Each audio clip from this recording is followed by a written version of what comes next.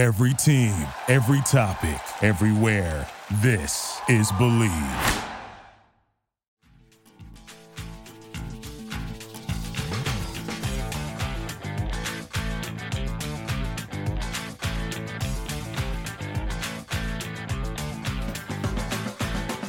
Hello, Vol Nation.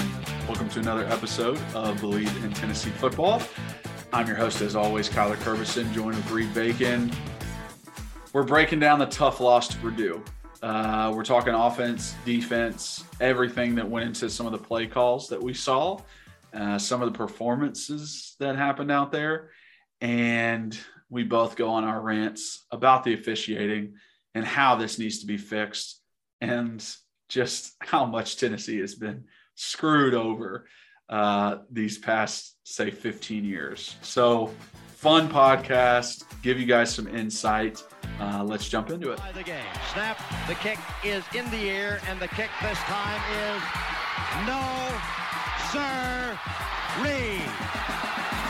No, sir-ree. Final score, Tennessee 20, Florida 17. Pandemonium reigns. Loads up, fires long for the end zone. The pass is going to be caught by Tennessee. Tennessee wins! It's by Tennessee, Jawan Jennings. Jennings makes the catch in the end zone on the Hail Mary. Down at the 35, to the 40, to the 45, to the 50, to the 45, to the 40, to the 35, 30, 25, 20, 15, 10, 5. What did he do? All he did was score.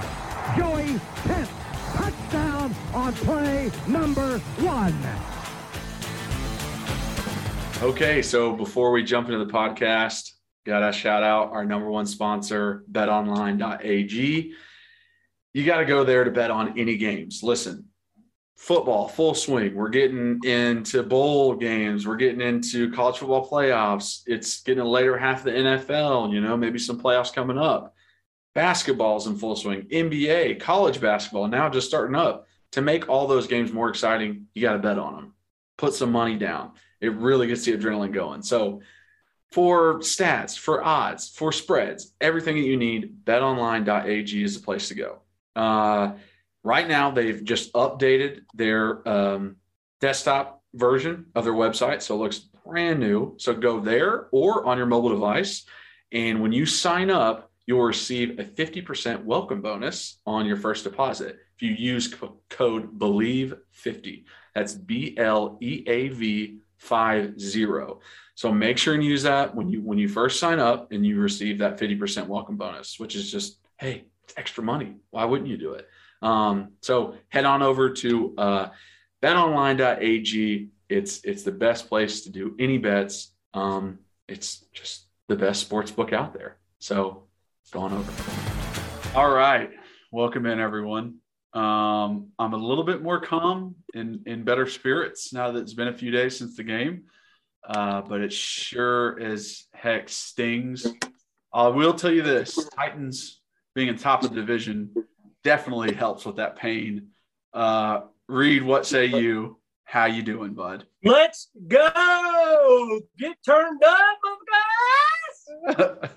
Listen, man, it's been a great New Year's, great weekend. So I'm back up here, as you guys can see, in the hotel room in Plymouth, New Hampshire, up here visiting my wonderful, most beautiful girlfriend, Ariel. So no, it's been great. You got to come up here and see her, hang out, exchange gifts. Check out, dude, look how sexy I look in this gift she got me. It's a picture. Can you see that? Yeah. It's a picture from my cousins Lee and Liz's double wedding, and it was a picture of us, and then it got like wooden engraved off that Etsy website. It's pretty sick. But then she got me check this bad boy out. I wasn't gonna be wearing it today, but I was running behind. I'll wear it next week. Okay. Maybe you can just run on the field. You look like a coach now. Well, hey, that's what I was about to say. I said I should have put this thing on Thursday and gotten out there and helping the daggone DBs. So hold on, let me put this up. So anyways, I love that. And then she got me some Lulu pants. No, it's been great being up here. Titans, the number 1 seed. Let's go, baby. I'm juiced. This is why, I just love Braves. I love the team. I mean, granted, there's another week to go. Hopefully we take care of business and the Chiefs, whatever. But if we get that game coming through Nashville, I mean, I gotta put like $10K aside because your boys going to the Super Bowl if we go. So, which stinks it's in LA. But we'll cross that bridge when time comes. But and you know what? I was pissed about the Purdue game, but like it's a bowl game. Like, yes, it matters, but I think people watching. I was wondering what you were going to say, because last week you were like, it's so important to win this. We got to have momentum moving forward and everything like that. And now that we lost it, it's kind of like, yeah, it does suck, but it also like pissed everybody off. Like, you could tell all the players and coaches were like, all right, get ready for next year. So the reason it was important to win, and I do think that we could have played better. And I think we had a lot of missed opportunities, and we'll dive into that here shortly. For me, though, I think so many people were watching that game nationally that you're not coming away from that like, oh my gosh, Tennessee's garbage, or Tennessee just got whipped on a national stage, or they got a lot of stuff they need to work on. Like, no, people saw us get robbed. So fortunately, it's the best way to lose, because, yeah, we lost, and, yeah, we don't have another bowl win or whatever. And I hate it for some of those guys. They don't get to say they won the bowl. But, like, people know we got job. So Purdue can't be like, yeah, Purdue can't be like, yeah, we won. Like, no, you didn't. Like, UT got screwed. It's more about UT getting screwed than it is Purdue winning. But, I mean, I just feel bad for the players and that they don't get to celebrate the win. But, I mean, it's a Music City Bowl. I mean, it's not a big deal. We didn't get blown out or outplayed. Yeah, I mean, when we were in the Music City Bowl 2016, it was like, God, why are we even here? You know, and now it's like, well, we're in a bowl, so that's good.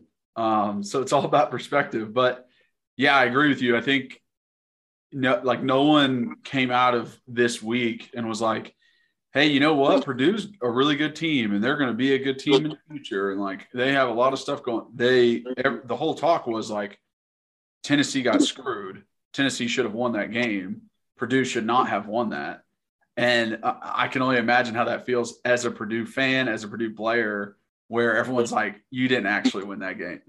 Like, I don't think they actually care. I mean, because if we won a game and someone's like, oh, you didn't deserve it. But like, say, like, for example, like if we went on a Hail Mary, like when we did against Georgia, and Georgia's like, you guys got lucky, you had a Hail Mary, I'm going to be like, doesn't matter. We still won, like a little kid, like, if we won that exact way, same way to Purdue, and say I'm flying home tomorrow back to Knoxville, and I run into a Purdue fan in Chicago when I'm flying, make a connecting flight, and I have my UT stuff on. By the way, I'll be wearing Titans. But if I see somebody and they're wearing Purdue stuff, and they see me wearing Tennessee, and they're like, "Oh, you guys got lucky to win," I most likely I'd be friendly and be like, "Yeah, it's a good game. We got fortunate." But if it was someone that like pissed me off, I'd be like, "Yeah, we still won. Like, see you, loser." So yeah. I don't think they care. Yeah, but also it's not just us saying how we got screwed. It is everyone. I mean, every ESPN analyst, every Fox analyst, like everybody who covers college football,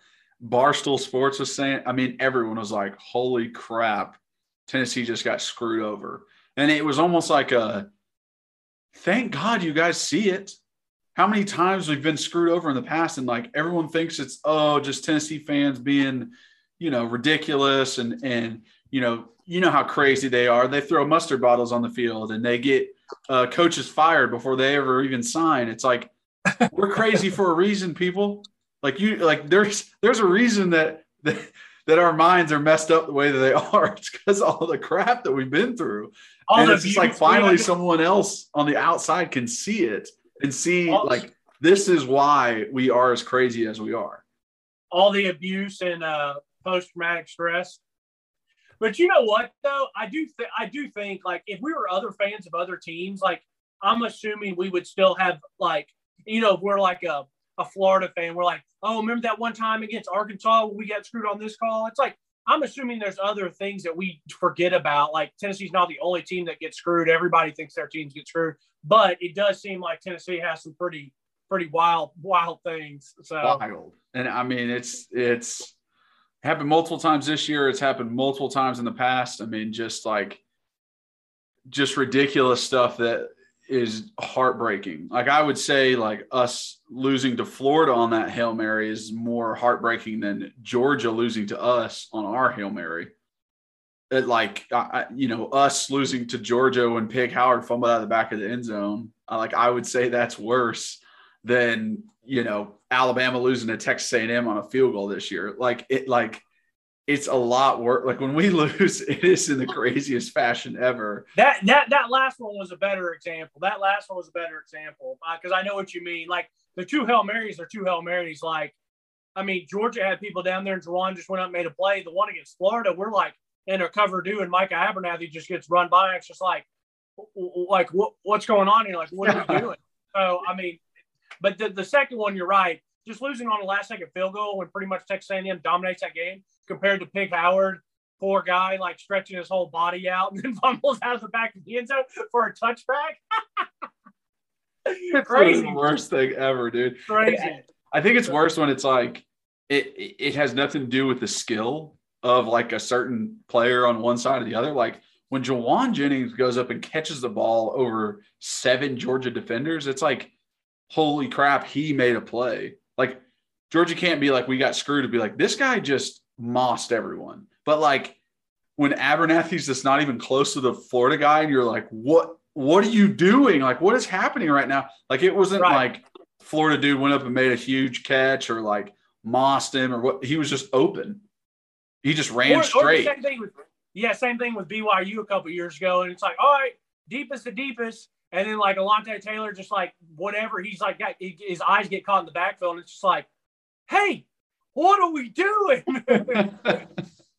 So, hey, jump into it though. I'm ready to hear this. I want to hear what your thoughts are about, the whole game. Yeah. So I kind of have it split up offense, defense, and then just refs as a category all its own. So I'm going to start with the refs, and then we can break down the game a little bit more. There were calls out there that I did see that obviously was a pass interference, obviously was a holding, obviously was an offsides, obviously illegal formation. There were penalties like that.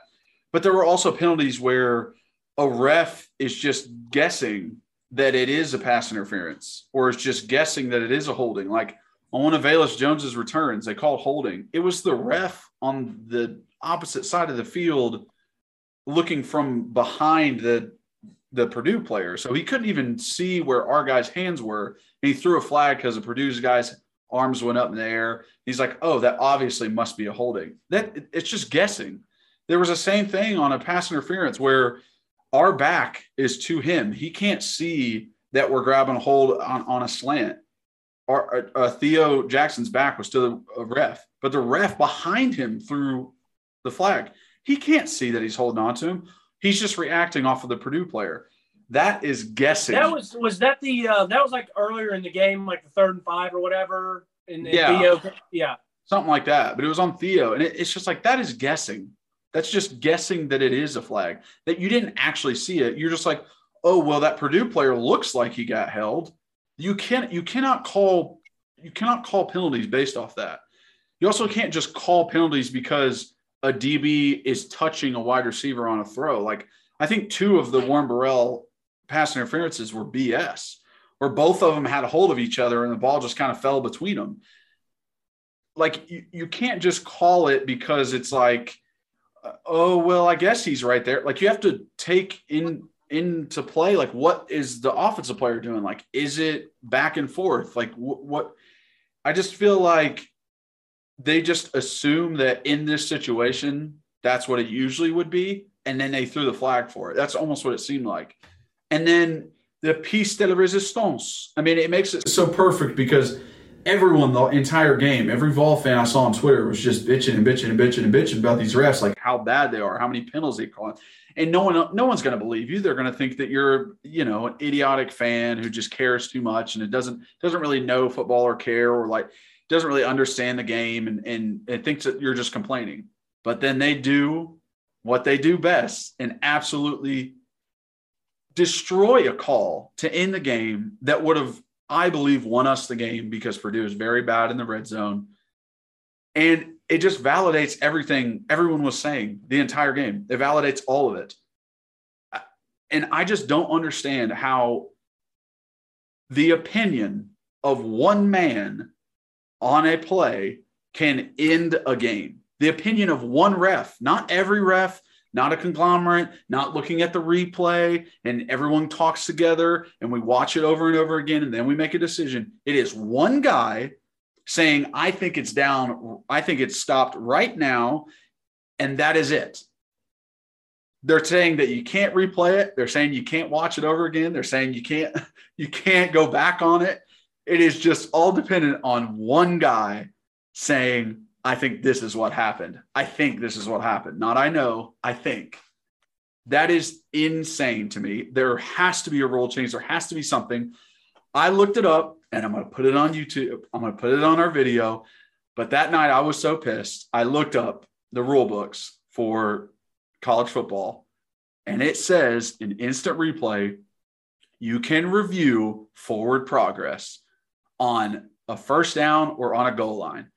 Yet they literally said, this is just for looks. We just said that we're reviewing it for looks because we can't do anything about it. The fact that you cannot do anything, like you're saying you cannot do anything about it, is ridiculous. You can't even look at the last play of a game. You can't even look at it. There's like, you're literally just going off what one person said. And that's how you end one of the best games in the entire United States. Like, that's how you end the game. Like, that's how you can end the game. That, like, it has to be better. And these refs have to be held accountable. Like, horrible officiating gets you a 2-game suspension, apparently. These guys apparently did the Miami and Duke game where Miami threw 14 laterals and scored a touchdown kick return. And they got suspended 2 games. 2 games. That's it. They kept their job. They got suspended 2 games, and that was in the middle of the season. So guess what? They finished the season. They kept their job. They kept getting paid. Nothing happened. No one even knows their name. That's the worst part about refs. A lot of people have no idea who these guys are. They're blank faces. No one knows them. So if they mess up, who cares? You don't even notice a guy walking down the street in your grocery store. While in the meantime, when you watch them on Saturdays, you want to punch them in the face. It's just that's why they do that. They can't say their names because then someone is going to punch them in the face in the middle of Publix, at the Publix meat section. Like, yeah, well, guess what? If the NCAA held them accountable, then no one else would want to punch them in the face. I'm telling you right now, if NCAA came in and go, hey, you guys did a horrible job and you didn't call the right calls and you're calling bullcrap and you should have done something different on that last play, I'm taking pay. Wait, you're not getting paid for that game. Perfect. No one else is going to threaten the guy or want to try and kill him or anything like that because I know that happens. He got punished. You do something bad, you get punished for it. That's how things work. That's how that's how you grown up. That's how you get taught lessons. You cannot do bad things because bad things will happen to you. And that's what this ref did, is a bad, very, very bad thing. You naughty boy, you. Naughty boy. All right. I think I'm done. You can go now. I kind of got it off my chest. Okay. Listen, I totally understand where you're coming from. And I totally get why so many people were mad. I was pissed, but I wasn't let me say that. I probably wasn't even pissed. I was frustrated, but I kind of just smiled and laughed. I was like, dude, this is so typical. I would have been more frustrated if Tennessee had not covered because I teased Tennessee. So if we had lost the game and I lost my bet, yeah, then I would have been furious. But this, I would have been really upset if this had been like an SEC game or obviously like an SEC championship. It's a Music City Bowl. Do I want to win? Yes. But at some point, I can't keep getting outraged over absolute nonsense. Now, here's the deal. I love the fact that there is starting to get some steam and momentum building for refs to be full-time refs. They're not accountants or business owners or operations managers or attorneys or whatever. And then they're people are saying, hey, we need to have full-time refs. And I'm fine with that. And then there's also that the more steam and more momentum that, hey, they need to be held accountable or that they need to answer questions from the media. I'm fine with all of that. But my thing is no matter how many things that you do to try to prevent human error, we can all do the absolute best we can, but none of us are perfect. So there is going to be errors. So my biggest thing to where a game doesn't end on human error has to be someone in a booth or someone in a control center and just says, hey, it was wrong on the field. It's okay. It wasn't a touchdown. The forward, the momentum wasn't stopped. It shouldn't have been stopped. And the whistle, it would have been a lot tougher to argue what I'm arguing if there had been a whistle, but the whistle was after the fact. And so I do like that the NFL, I feel like, has done much better this year and years past, or like the past couple of years, where they're like, hey, let the play happen. Just let the play happen. A lot of those where the quarterback's arm's coming through and he gets hit, just let it happen. Let the big fat boy defensive lineman pick it up and run it and score it, and we'll check and see if it's a touchdown or not.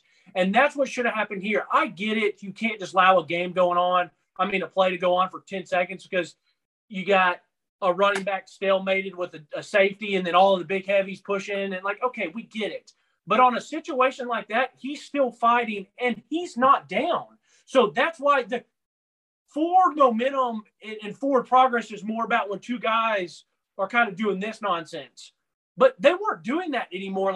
He was just been on the ground. Technically, he could still reach the ball over or shimmy his way over because he's not down. You know what I mean? And so It wasn't your typical forward progression play. So for me, mistakes are going to happen, and I'm fine with that referee making a mistake, but you have to be better. And what I want to be better is there's a control center and say, hey, the player was not down. He reached the ball over. It's a touchdown. And it should be as simple as that. We have technology that can see those things. And that's where that's where these referee issues should be done with. And like I said, if you want to make these guys answer questions, if you want to take their pay away, if you want to make them be full-time referees, I don't care. You can do all that. I just want to get it corrected on the field, and then we don't have to worry about anything else. So, for me, that last play, it does make me feel a little bit better that it was 100% in the college football world, it was world-renowned. Tennessee got a job. Everyone said it, and so that makes me feel better. The stuff about the PI, bro, I really struggle with this because it's there were a lot of those that are just 50-50. If the receiver's allowed to have his hands on me, I should be able to have my hands on him. And we're just joshing, we're fighting for it, jostling, fighting for it, looking up, trying to find the ball. But after they do it and call you a couple of times for it, and I saw a couple of times they called Warren Burrell for it, and then there was one time they didn't, and he looked around early in the game, and he looked around, there was no flag. But at halftime, how does Heupel, which he might have, or how does Willie Martinez or Tim Banks not go to a ref and just hey, what are we doing here? Go to the ref and say, hey, are you letting him play? My guy's got his hands on him, his guy's got what are we doing? And I started thinking yesterday and today, all the times I played defensive back and all the times I was coached and all the times I've been around it, it was always that you turn your back and find them with a hand and you kind of press them. Whatever you're doing at the line of scrimmage, whether you jam or you're playing off, as soon as they break your cushion type deal, if they come in, okay, you're jumping in behind it. But if they break out or they're going straight, you open up your hips and turn and run with them and then use your backhand to find them, and not aggressively, but subtly, you kind of box them out and you use the sideline as your defender. So that's what I'm thinking. So if I'm playing corner perfectly and I got a guy on a go route, I maybe hit him with my hands. I open up, I feel him, I look straight. We're both running. And then you can kind of watch their eyes. And if they see the eyes coming, then you turn and look. Or you might just go ahead and turn and look because you feel like you have them in good position. I don't know what happened to that, because every day or every time I saw them yesterday playing man coverage, they were turning towards the player. So that's obviously something that's taught. And listen, I'm not saying that you can't play it that way, but that opens up to more hand calls. You see what I'm saying? And so, that's what bothered me. And so it's kind of half of it is on Warren Burrell. If they're going to call you for that, man, you got to just keep your hands off of him. I know it's tough, but keep your hands off of him. Maybe try to open up the other way and get your eyes on the ball.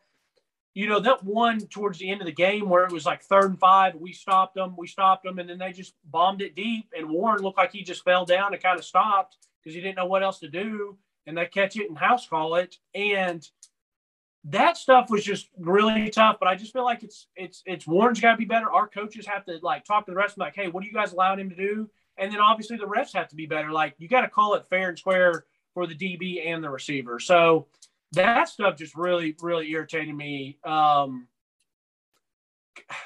agree with the Warren Burrell thing. Like, I think he has to be better too. I mean, he got beat by a dude that's had 200 yards receiving the entire year, and he's got 2 bum knees. Like, not just the penalties. Like, he got beat by him a couple times where, you know, man coverage, he beat him deep. Man coverage, he beat him on a slant. Man coverage, he jumps over him like he did in that last one. But what's really weird and like how Warren can't necessarily get a feel for it is like the 2 big PIs he had, and then that play that you're talking about were the last 2 drives of the game. So before that, he had 1 penalty. He's like, okay, that's just 1 penalty. Like, I'm playing the way I play. They're not saying anything to me. They're not doing anything about it. I'm good. I'm good. I'm good. And then all of a sudden it's like, oh, you're not good. Like, you're doing it completely wrong, which is like, where do you have that time to adjust? Right. Like, if I'm a coach, like, I'm not even really thinking about Warren doing that. He hasn't shown any of that earlier in the year. He isn't like a penalty problem guy. And he only has 1 penalty in the first half. I'm more worried about like how we let them score towards the end, how our second quarter wasn't as productive as it should have been, like that kind of stuff. It like didn't even get on the radar. And then all of a sudden it's just like all of these different things start hitting at the very end of the game. You're like, whoa. Like, what the hell's going on? Like, where the hell have you guys been? Why are you all of a sudden throwing all these flags? And this hasn't even been an issue before. That's where it like almost blindsides you as a player and a coach. That's fair. You're right about that. That's fair. And that's a good point. And because if it is happening later in the game, they don't have time to go and maybe ask. If it happened 3 or 4 times early in the game, you're right. So maybe as a defensive backs coach or like a GA, you hope that they're seeing something that maybe having a conversation with Warren. But no, you're right. I mean, it happens later in the game, but he has to be better once he gets called on that one time. Maybe he goes over to the ref and be like, ref, if we're both got hands on each other, like what am I supposed to do? And just see what the ref says. And then you got to be a good enough player to adjust to that. Yeah. Cause I mean, the second one, the Tennessee sideline thought it was an offensive pass interference. Like they immediately were like, he just pushed him down. Right. And the ref was like, oh no, it's on him.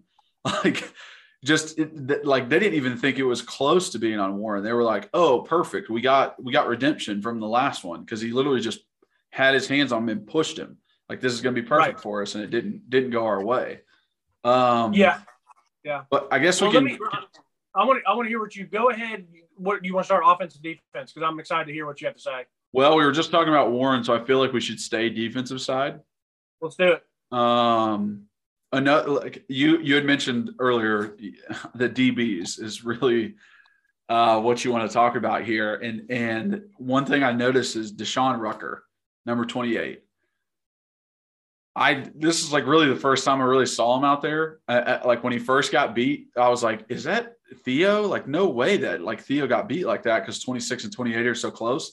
And I'm like, who is this guy, freshman, that we have to put out there that really hasn't played much at all? If he has this year, I haven't even seen him.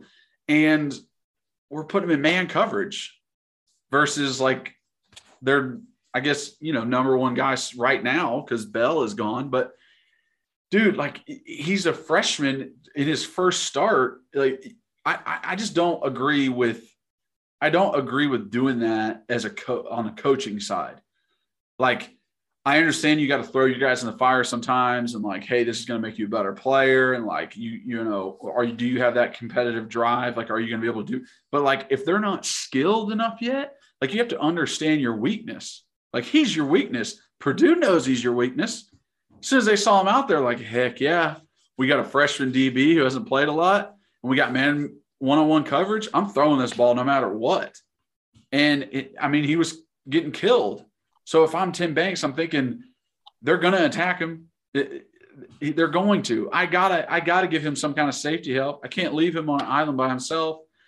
So I was just a little annoyed by that. I thought like in a scenario like that, like if you're put in that scenario where you have a guy who's not your starter, who's not the best person that you could have out there, he hasn't played all year because he's not that good, and you put him out there and put him one-on-one versus a very pass-heavy team, that's just a really tough look to me. Like in my point of view, like I would think of it as the same way of being like, hey, we're going to run 6-man protection, and I just put in this freshman left tackle, and he's never played before, only in like fourth quarter we're blowing out teams, and I'm putting him in at left tackle, and he's going against their starting defensive end, and I'm not giving him any help. He's on an island by himself. I have slide going away from him, and he has no running back chip.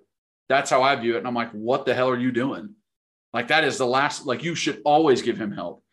I mean, offensive coordinators adjust around Aaron Donald or Watt, both Watt brothers, or, you know, Myles Garrett. Like they figure out, you know, okay, where's our strength? Where's our weakness? And try and protect their weakness and let their strength show. So that's where I was like, this is not good. Like, he should not be in man coverage if he's out there. If he's out there to give someone a break, make it zone. Don't put him in man one-on-one coverage, because I'm sure, you know, you don't want Burrell and you don't want any of the other corners just playing the entire game, because that's pretty much what was happening with Burrell and Hayden. So it hurt us not having Kenneth George. Obviously, everyone knew Alontae Taylor was resting up and getting ready for the draft. Okay. I'm not sure what happened with Kenneth George, what injury or whatever it was. I like Kamal Hadden. I like him a lot, actually. And I was fine with Warren Burrell. I mean, everybody's allowed to have a bad game. He had a pretty rough one. But with Rucker, like, the one where he got mossed down on the goal line, and then we ended up holding him to a field goal, he was in good position. And the guy just made a really good catch. So I'm not going to fault him on that one. Like, it happens. The other one that you're talking about, where it was early in the game and right when we scored, they come back and bomb it. I really like the play design, and I watched all 4 of the defensive backs. So if you're watching on YouTube, obviously they're rolling right. I'll put the Rutgers play backside. Okay, and it's one of these plays a lot of people run where they roll it out and throw it back, and there's multiple ways to do it at multiple distances or links. You know, sometimes it's a throwback that's 10, 15 yards, and sometimes it's a shot play like this one. So I was watching, well, his safety on his side was Trayvon Flowers. Well, at first it did look like it was man, because Trayvon is watching, he still hit at his 12 to 15 yards deep over the tight end. And his eyes are on the tight end because I'm watching it, because we got lucky and they showed an aerial view of the shot play. So I watched it a bunch. Well, then the backside safety is Tank McCullough. And then on the other side, you had, I think it was Kamal Hayden maybe was on the other side. Likely. So it looked like it could have been man. And then we don't know. It could have been cover 4, and Tank has his eyes in the wrong, or Trey Flowers has his eyes in the wrong spot, because when that tight end comes up, Trey watches him, and backside safety, meaning backside of the tight end, he's watching him too on a dig. So it's like, why are both of our safeties watching that? So it's like, was it man? Was it quarters? Was Tank McCullough supposed to be, you know, could have been 3, where you had Rucker deep, Kamal Hayden deep. Trey was the you know, robber flat area 3, and then Tank was supposed to be deep, and that was where he was supposed to have help. So I don't know what the coverage was, and so I don't want to kill him. If it was man, listen, like, it's tough to play man. My biggest thing is, like, if you can't make the play, just try to make the tackle, which that is one of the most difficult tackles to make, when you don't have an angle and he's running and you're running, and then all he has to do is put the brakes on. Like, you got to be better. I just wish I knew what the coverage was, because if he is playing outside, why was there not safety help? Why did both the safeties come up? So maybe it was man coverage and he just got toasted. So I get it for you, what you're saying about give the guy some help. Like, you know what your weak spot is, like, give him some help. And I get that. I think it's way different when it is an offensive lineman. Whenever it's offensive lineman, I'm like, yo, you got to give this guy tight end help or chip. or slide protection, whatever. When it's a DB, if they don't have some dog receiver and you're not guarding, hey, we have to stop him and double team him, then it's kind of tough to give,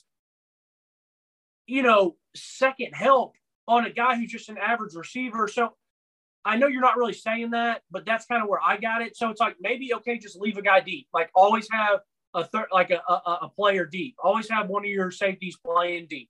Don't let them come up. Don't let them play man, like whatever. So I get what you're saying. I think it's a little bit harder to do, and like, don't double the guy that Rutgers guarding, but just maybe have a safety deep. Because my thought process is, you don't have to double the guy that Rutgers guarding. Just have some safety help. That's the safety deep while he is in the game, while Rutgers is in the game. He didn't play. He played 10% of the defensive snaps. Most of it was Burrell and was Hayden. Like, that was our two corners, 90% of the game.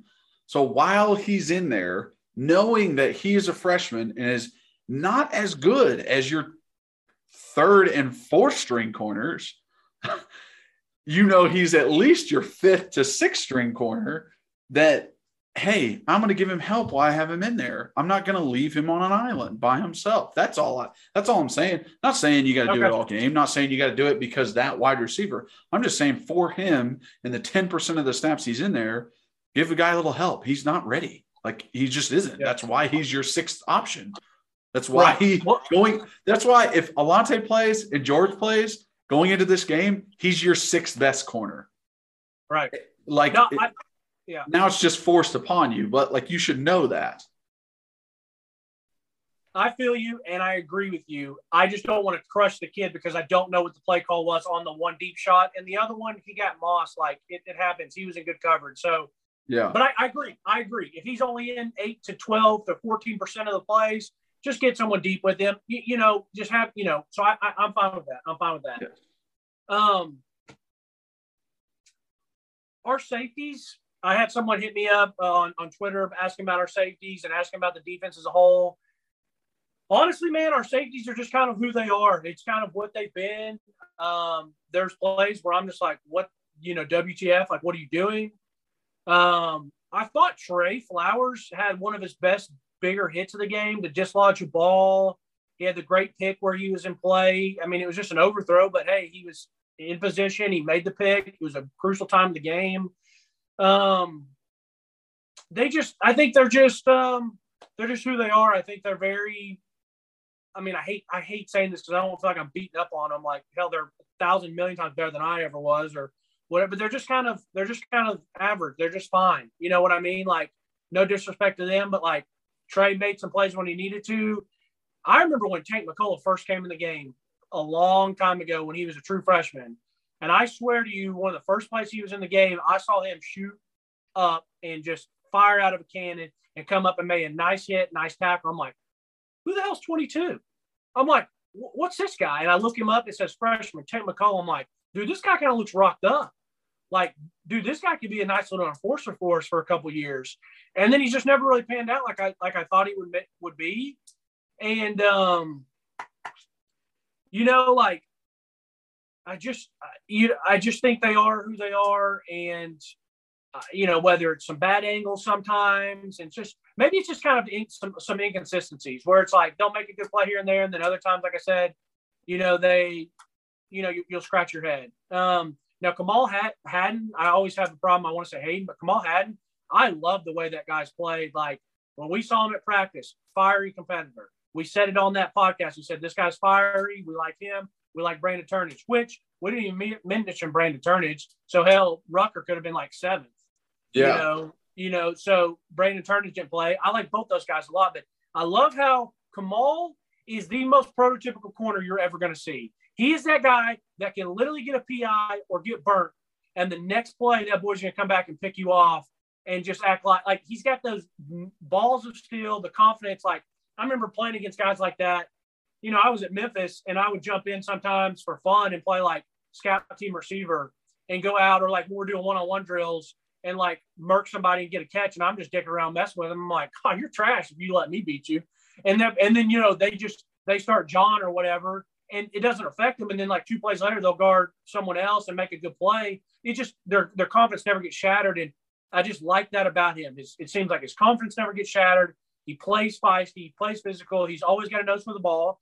And that play where he made the interception, it was a big-time play at a big-time spot. He had just got the PI.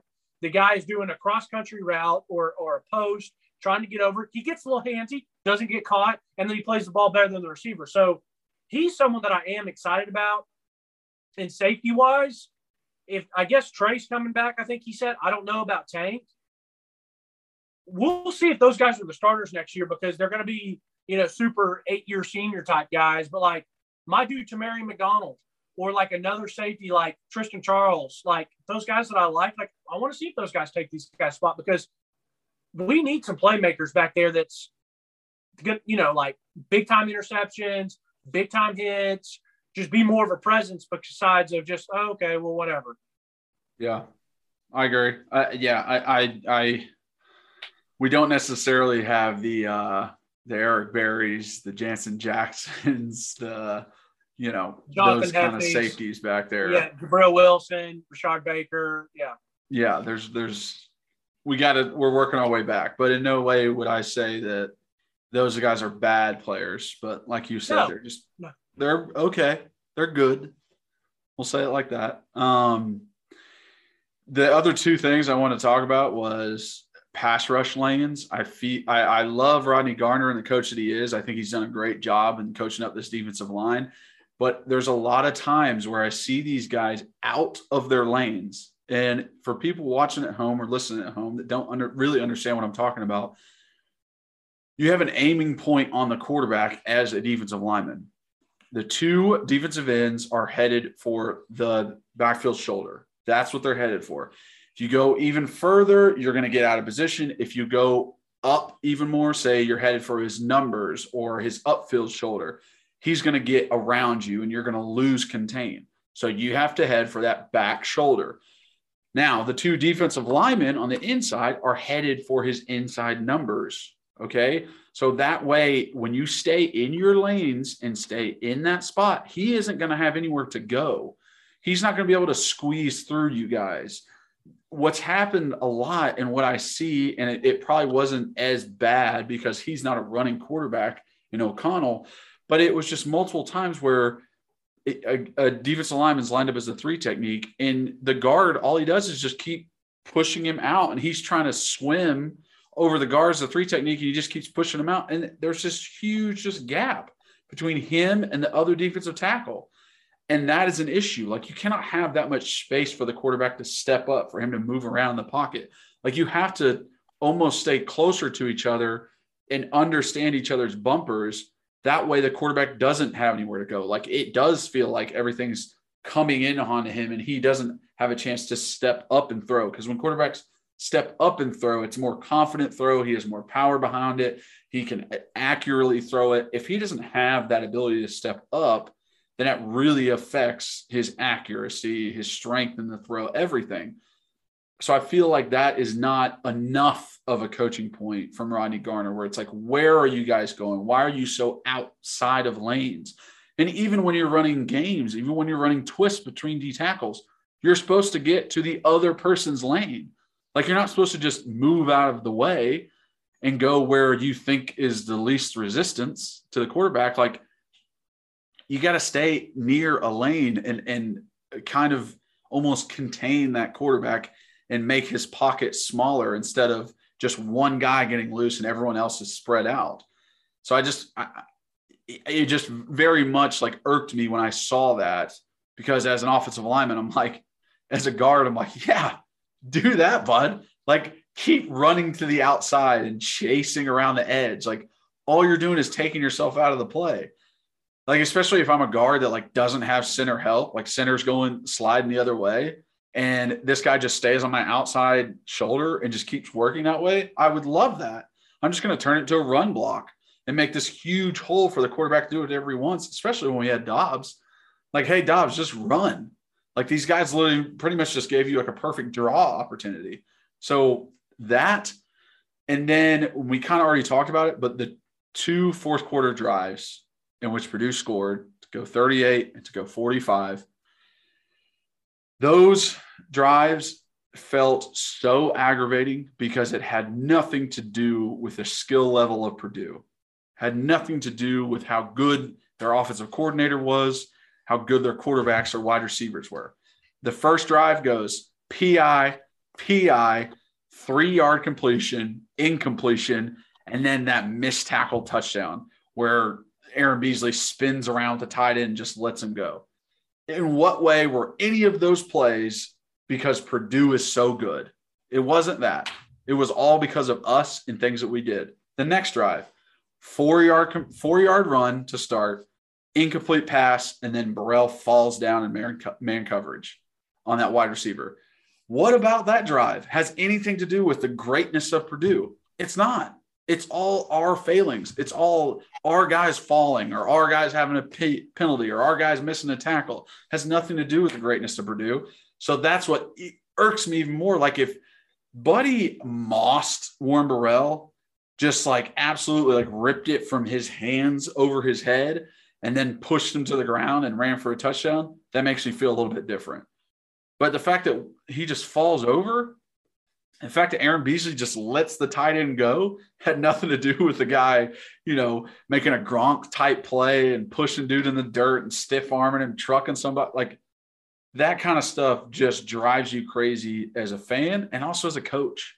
Like as a coach, you're like, buddy, I don't know what else you want me to do for you. I can't play the position. All I can do is put you in position to make the play and you shit down your leg. So those things annoy the crap out of me, and I really hate that it's happening.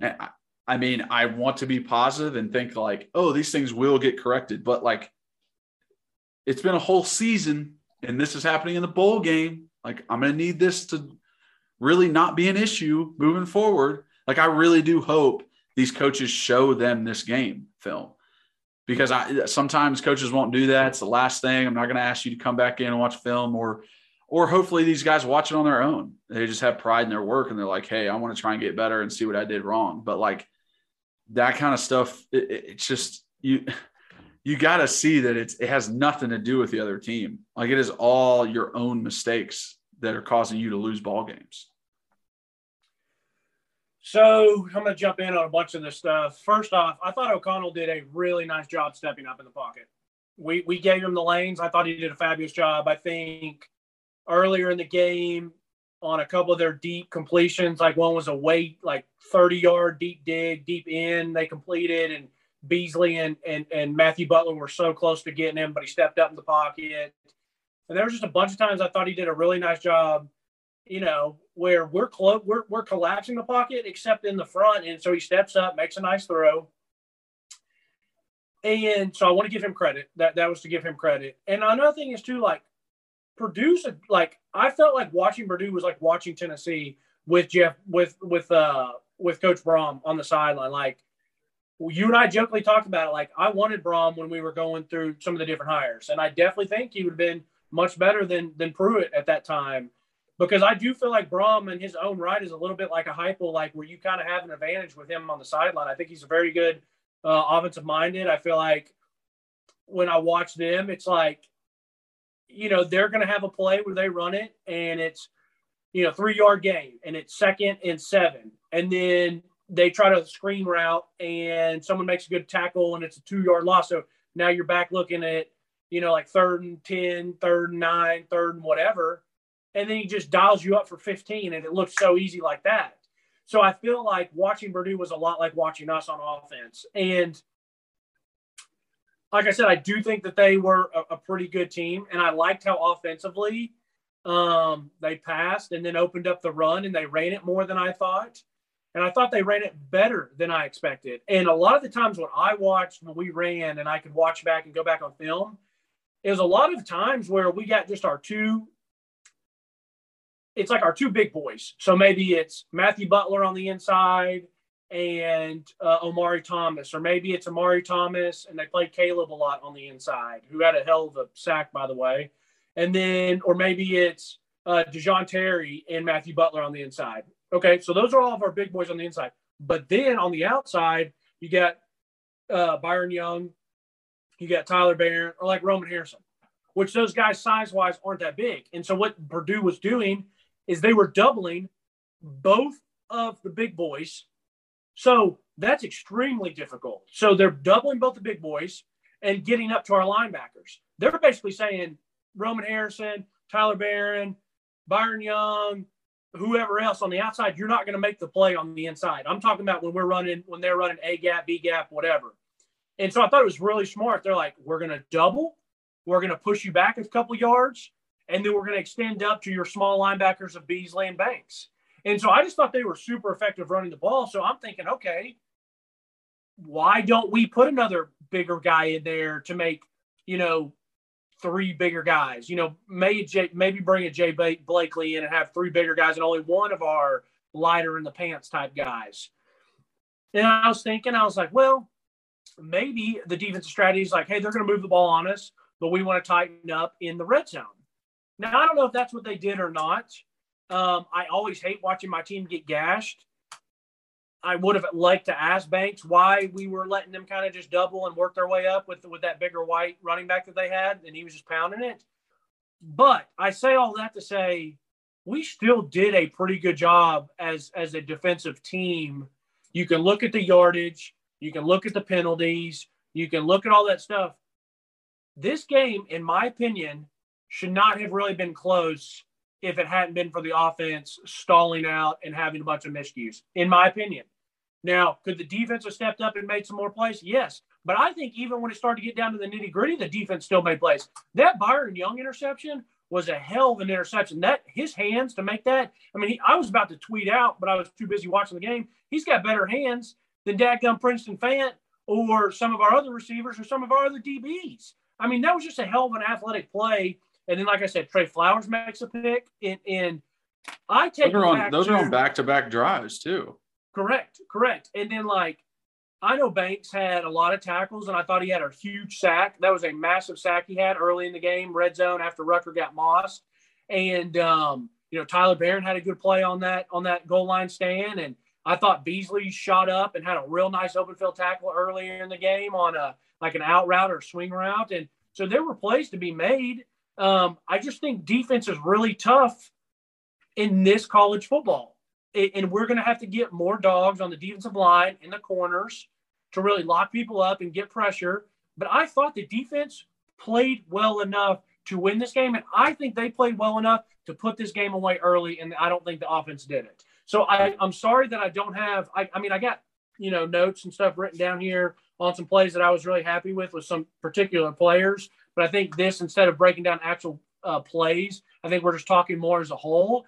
And to finish up for the defense, for me, I thought they played well enough to win the game, even with how many yards they gave up, even with how many deep balls. A lot of Purdue had, hell, they probably had 4, 5, 6, 7 real big chunk plays, and then they probably had 12 to 15 other chunk plays of 12 to 18 yards. They had a lot of big plays. So I definitely agree that the defense played well enough to win this game. You had 3 turnovers. You forced 3 turnovers. You almost had 2 other interceptions that were dropped.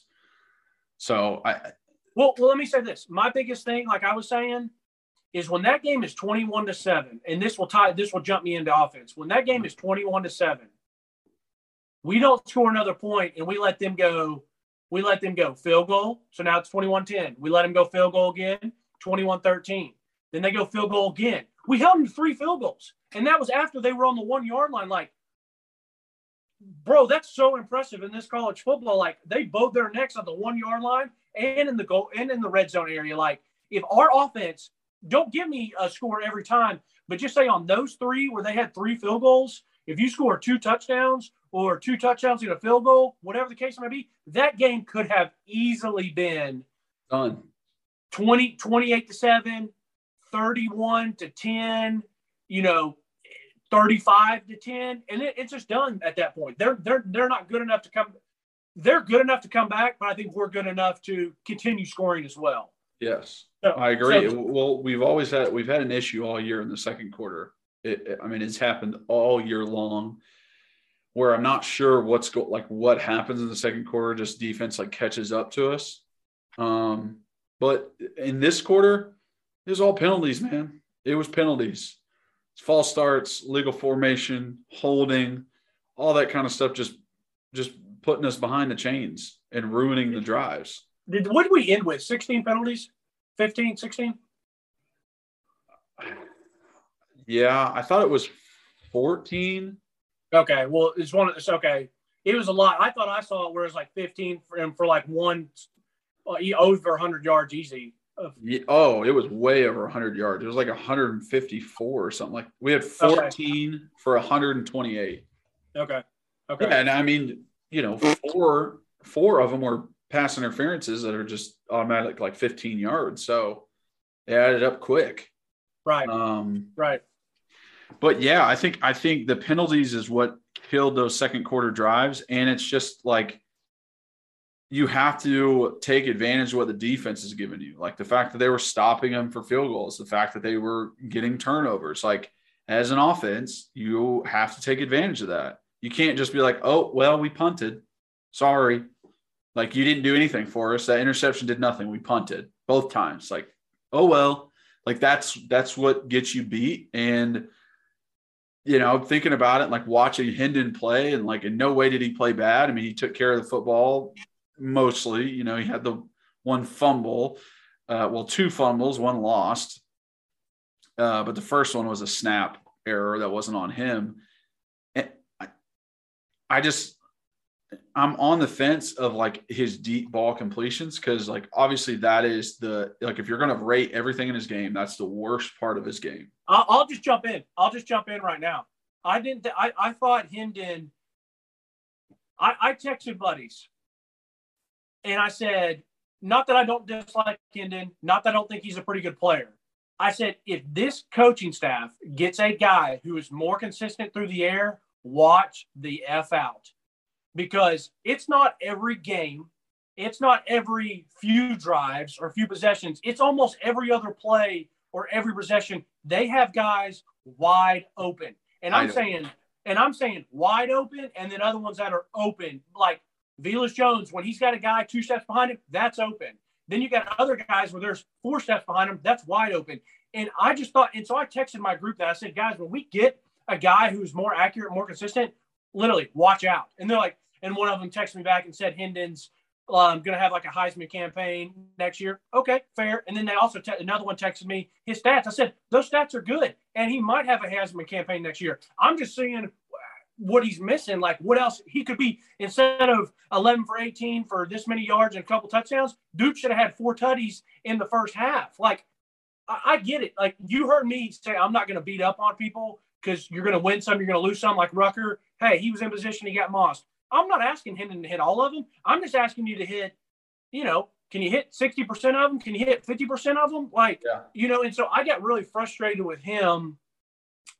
And I get it. The offensive line's not been good for him all year. And I love the way he competes. I love the type of kid he is. And I wouldn't ask for any other leader of our program. But, like, we're here to win games. And, like, if he keeps missing guys deep, or he keeps, overthrowing guys on little 15-yard outs, it's like you can't win that way. And so I didn't mean to cut you off, but no, you're good. I'm going to say this, my offensively, and then you can finish. And I want to hear I felt like there was a lot of offensive linemen playing. And I don't know if that was because of performance, injury, but there were some numbers out there that, like, I don't know who they were. Like, I didn't notice them, and I didn't go back well enough because I was watching more defensive. They said Kingston Harris was in the game. There was like another guy. I think the Lampley kid played some. Like, I don't know who the hell was in there. But, I know they haven't been great. But Hendon still had time to hit plays. And my thing is, my 3 things about offense. The offensive line is what it is. But my 3 things are Hendon's got to be more consistent, especially with the deep shots when you have a guy open. The second thing is we got to get some of these receivers and making catches. Like, Princeton Fant dropped like 3 or 4 balls. I'm like, what are you doing?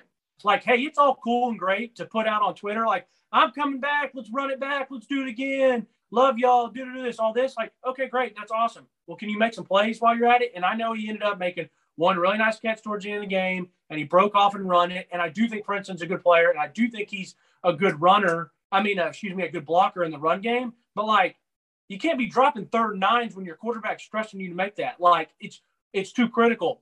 So I need some more. I need better complete or better accuracy and consistently. I need some more catches. And the other thing that surprisingly with Heupel kind of frustrated me, I felt like a lot this year we have not been great on third and easy, third and manageable. As an offense, all you want to do is truly get first downs and put your team in positions on third down. You want third and easy, third and manageable, as they call it. And we're in third and manageable all the time. And I snapped a picture on the phone. It's 3rd and 2 in the second quarter, and we literally run play action. Prince DeFant goes out there and turns around just like a little decoy, and we run 2 goes on the right side, and we throw it deep. Our only 2 options are 2 shots on 3rd and 2. Like, what are we doing? Like, we can't just try to get the 2 yards, or we can't try to have multiple options. Like, I'm fine if you pass it, have multiple options. Like, I want to flip the field, and we chuck it deep twice. And on those, they weren't open, and we didn't complete it. And then obviously, we've had multiple, like, 4th and 1s, 4th and 2s this year where people stopped us because I've noticed whether it was Pitt way early on, whether it was Bama or Georgia or whoever else, they just send the house on the side of the running back. They send 2 guys because they know he's going to read one, and the guy's coming, so he has to give it. But then there's another one there chasing as well. So they know if we're going to run the read option or the inside, they're just sending 2 guys off the edge of where the running back is. So it's like, for me, can we come up with some different, like, if you're going to do that, do a little play action pop pass, a little play action out, I'm fine with running it some on those short downs. Another thing is, too, when we get down there and we're on the goal line, I was just about to text my buddies, like, can we just sneak this? Can we please just sneak it? Like, I love teams that just don't overthink stuff. Like, the greatest coach of all time in the NFL, Bill Belichick, he had Tom Brady. They would just sneak it. Just sneak it. Like, don't overthink it. Mike Vrabel and the Titans do it a lot now. And it's like, we got Ryan Tannehill. We're just going to sneak it. There's times where the Titans have the best running back in the game, Derrick Henry. Derrick Henry's still 6 yards deep. And if some quick guy's coming off the edge and gets into his feet or somebody beats his block, it's still hard for him to maybe get a 4th and 1 because he's starting at 6 yards deep. Just sneak it. With the best running back in the game, I'm saying still sneak it with Ryan Tannehill. And like I said, and then as I'm about to go text my guys that, I look up and we are under center. And I'm like, oh my God, they're under center? Okay, great. Like, sneak it. What do? They go under center and turn around and hand it off. I'm like, oh my gosh, just sneak it with Hendon Hooker. It's not that hard. And so, like, when you have a leaky offensive line, people can get beat and people can shoot gaps. So I'm done with offense. I'm done. I'm done. So you hit whatever you Okay. I got a lot of other stuff to talk about what you're talking about. So what I was saying about Hendon, I was like kind of on the fence because if there is a part of a quarterback's game where you're like, this is the part he needs to work on, the worst part of his game, it's deep balls. It's like, okay, then I'm going to be okay with that because deep balls are the hardest thing for a quarterback. Like, no matter what quarterback you're talking about, they're when you look at the percentages of completions, deep balls are the lowest for every quarterback in the world. They're the lowest. So for that to be his worst thing, like, it's not interceptions or not getting rid of the ball or his completion percentage or, short or intermediate routes or reading a defensive end on, option or something like that. It's not that. It's just the deep ball, which I'm just like, okay, we can fix that. Reed, go ahead. I raised my hand for you people not watching on YouTube. I raised my hand because I didn't interrupt. And I'm fine with that, Kyler. But you're saying it's the most difficult throw to make. It shouldn't be the most difficult throw to make when you have guys wide ass open. I agree. And like I said, just give me 50%. If you took me out to the field, bro, I'm going to hit at least 50%. Every college quarterback is 1,000 times better than me. They should be able to at least hit 50%. If you have one guy and you overthrow him, okay. When you come back, he should hit him. We had overthrows we'd probably have 3 or 4 or 5 overthrows in a row. So, I'm not asking for perfection. Just give me 50%. Yeah, I agree. I am with you on that. All I was saying is silver lining of it is if there is a place to struggle, that's going to be the place to struggle. Like, it's not like a Garantano where it's like, this guy can't even hold on to the ball for us, So definitely in a better place than not. What you were saying about the 3rd and shorts, we ran the same run out of the same formation 4 times on 3rd and 1. 4 separate times. We ran the same exact run out of the same exact formation and got stopped every time. I think, no, we got the first down 1 time. We were stopped 3 out of 4. And watching that, I'm like, what? First off, it's a bunch to the field side of wide receivers. So you got 3 wide receivers on that side. It is an inside zone away from them. So they have backside blocking. They're supposed to cut off the backside, and it's just inside zone right off the center's butt. Why are you bringing them down there? All you're doing is stacking the box. That is all you're doing. If you are running the ball and it looks like you're running the ball and you just bring wide receivers in just to stack the box, it's dumb. It gives you no options. And like you said, bringing guys off the edge like they did, 2 guys on that running back side, it takes away the read option for Hooker. It makes it to where he has to hand it off. But that's why you put Princeton Fan over there, Jacob Warren, and you have him run just a little seam because it's going to be wide open. We did that all the time with Dobbs. We made it to where he had 3 or 4 options on every play. We'd have a tight end running a seam. He could hand the ball off. He could take it himself, or there was a bubble out on the edge. So it was like he made the decision of the offense. It wasn't just decided for him. It wasn't decided for him by the defense, or it wasn't decided for him by the coaching staff where it's like, hey, the only option you have is to run it or pull it. And it's like, give it to Jabari or pull it. Like that, I just don't think that's like a very good play when there's only 2 options to get a first down. Like, unless you are planning on going for it on 4th down, that's not what you should be calling. And then I believe, and I agree with your sentiment about, doing a QB sneak, but I believe wholeheartedly that if Jabari Small is in the game at running back on that last play, there isn't a question whether he scores. Do you understand what I'm saying?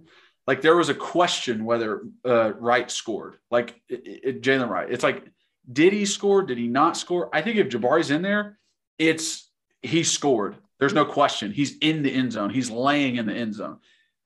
The way he runs and the way, like, Jalen runs so upright. He has no forward lean, and it really just takes him out of plays. Like, there are multiple times where I was just like, bro, as soon as someone touches you, your momentum is stopped. You can't get through any arm tackle. You can't get through any gap. I mean, there were plays where Jabari is looking over at the sideline like, hey, get me out of here. I'm worn out. I'm so tired. Like, you got to get me out of here. And then he'll bust one for 20.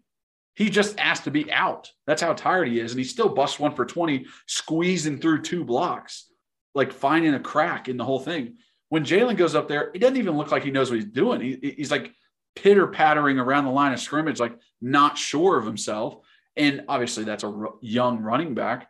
But if that is – it's another thing where it's like, know your weakness, know your strength. If that's the guy that's in on my last play, on my 4th and 1, while I'm trying to score a touchdown, and he's been shaky all game, I'm not giving him the ball. I'm not going to do it. I'm going to put Hendon in a pistol and run a quarterback counter. I would much rather do that than give it to Jalen Wright. Like, the way he was running on Thursday was just not like – it wasn't good. And so I wholeheartedly believe, like, if Jabari hadn't got hurt in that last few plays and was able to be our running back on that 4th and 1, I don't think there's any doubt that we score. Like, I think it's an easy score for him because I think he understands how to read a defense, and he's going to be leaning up on his toes going forward. There's no standing straight up, like shoulders high. Like, that's how Jalen runs. And that's just like, you can't do that. I wouldn't, I don't think size ultimately matters that much at running back. I mean, I think if AK's in the game, he's going to score for us because his balance, his vision, his toughness, his strength, weirdly, is really good. I wouldn't say I wasn't saying size. That's not what I'm saying. No.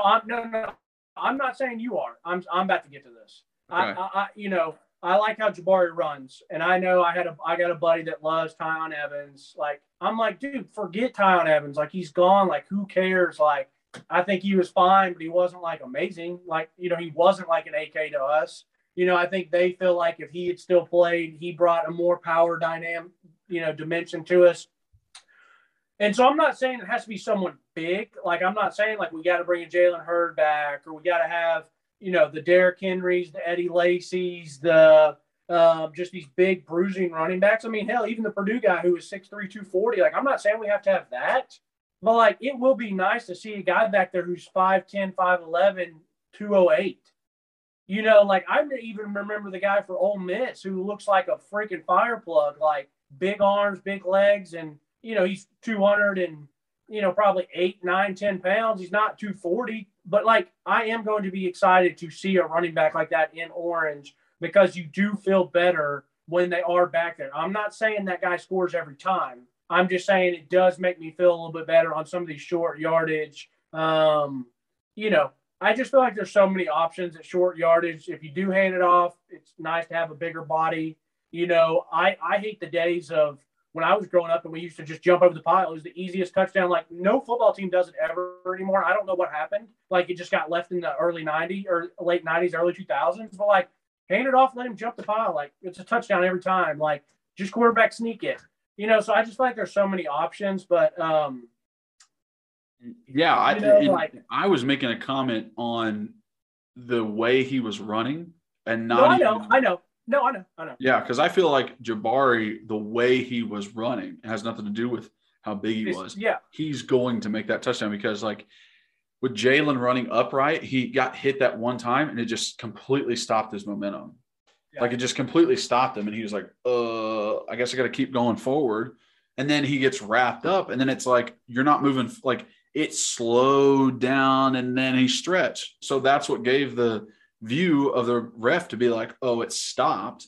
Now, I don't think it stopped, but like with Jabari, that guy would have hit him and he probably would have spun, or he probably would have felt it but kept moving forward. Like, I just don't think it would have been the same kind of play.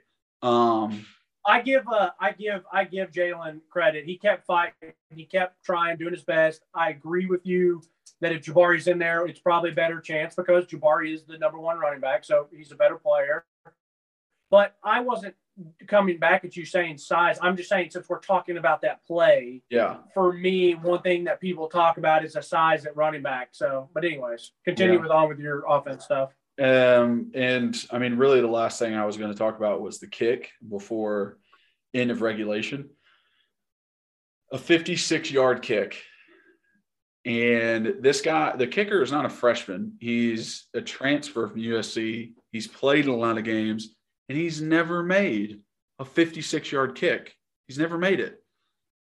His longest was like 5-6 yards up. And if I'm in that scenario and it's just to win the game, not even lose the game, right? I'm not going to kick it. I'm going to put my offense out there and just try a Hail Mary or try something different, because I think it the same way of like, do I want the quarterback to throw a throw he's never completed before? No. Like, do I want the running back to run a run that he's never had success with? No. I don't want my kicker to kick a ball that he's never made, that it's just not on his resume. That's not what I'm like, this is going to win me the game.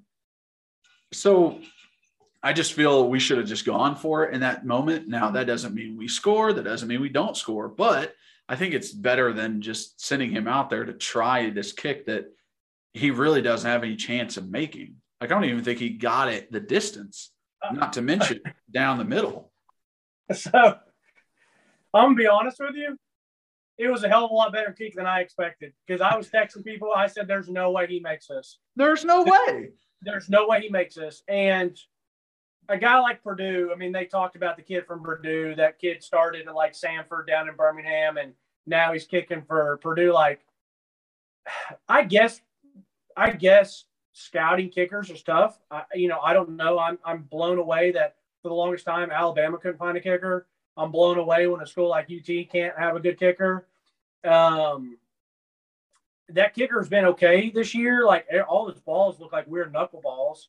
and they always sketch me out. But, like, my biggest thing was, how do we not, with our offense, how do we not get closer with 3 timeouts? And what was it, like, we had 50 seconds, was it? Or yeah. 50?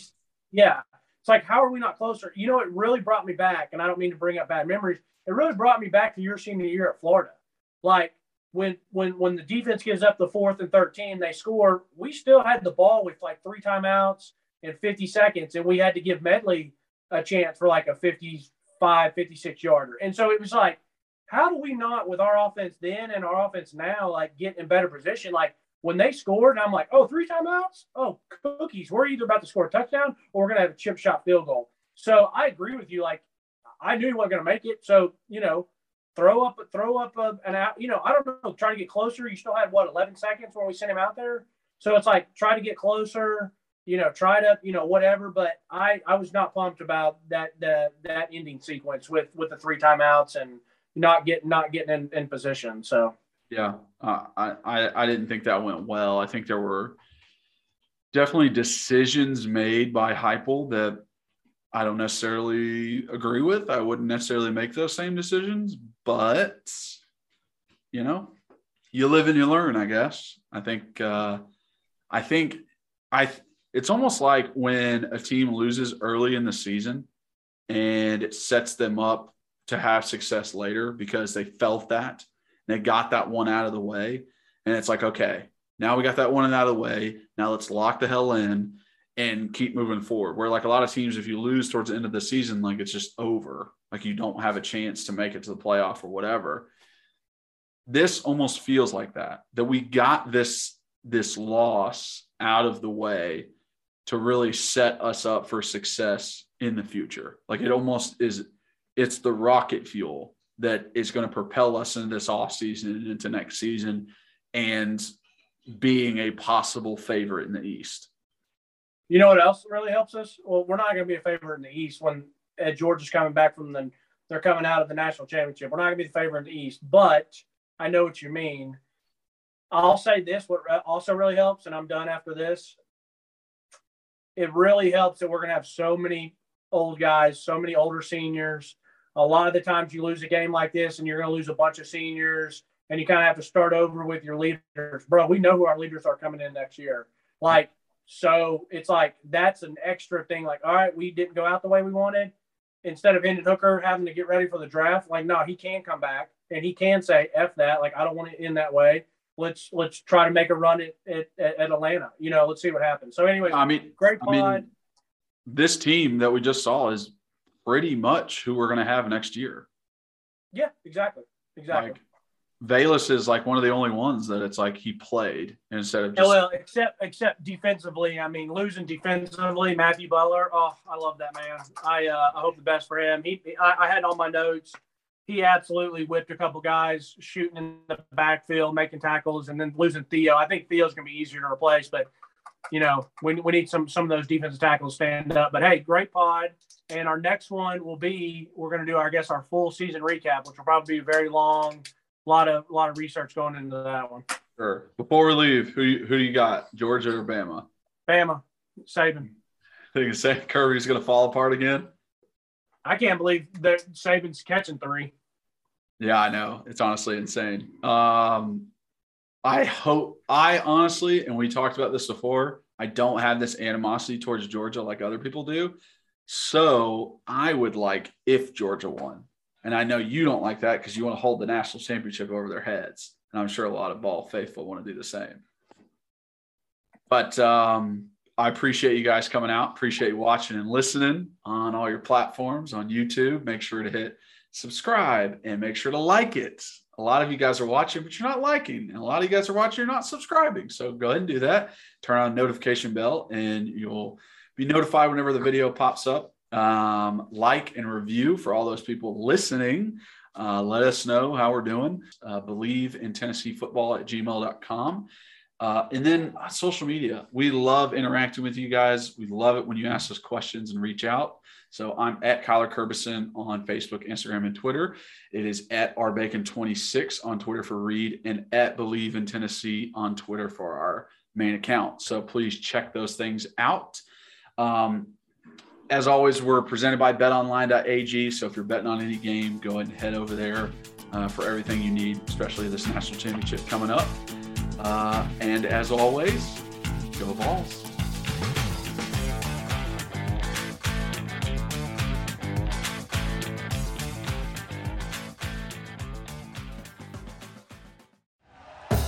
Thank you for listening to Believe. You can show support to your host by subscribing to the show and giving us a 5-star rating on your preferred platform. Check us out at Believe.com and search for BLEAV on YouTube.